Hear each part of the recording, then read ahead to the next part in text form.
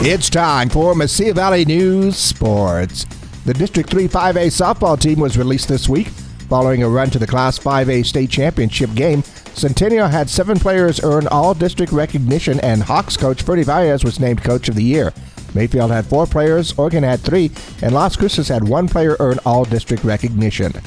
And yet another big-time ad for the Aggies, as Xavier Pinson will make his way to the land of enchantment after formerly starring at Missouri and LSU. Head coach Greg Heyer announced that the 3-star recruit has signed a national letter of intent and will become the 5th Chicago native to be featured on the Aggie roster.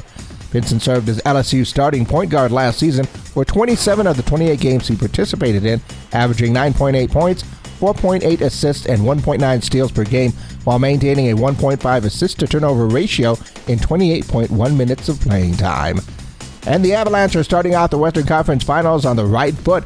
Colorado took Game 1 of its best-of-7 series with the Oilers 8-6 in Denver.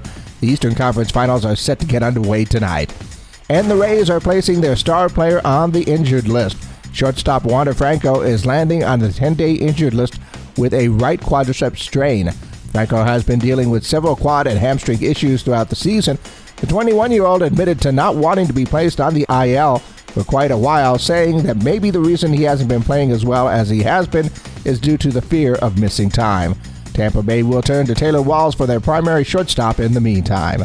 For Mesilla Valley News Sports, I'm Gino Aragon.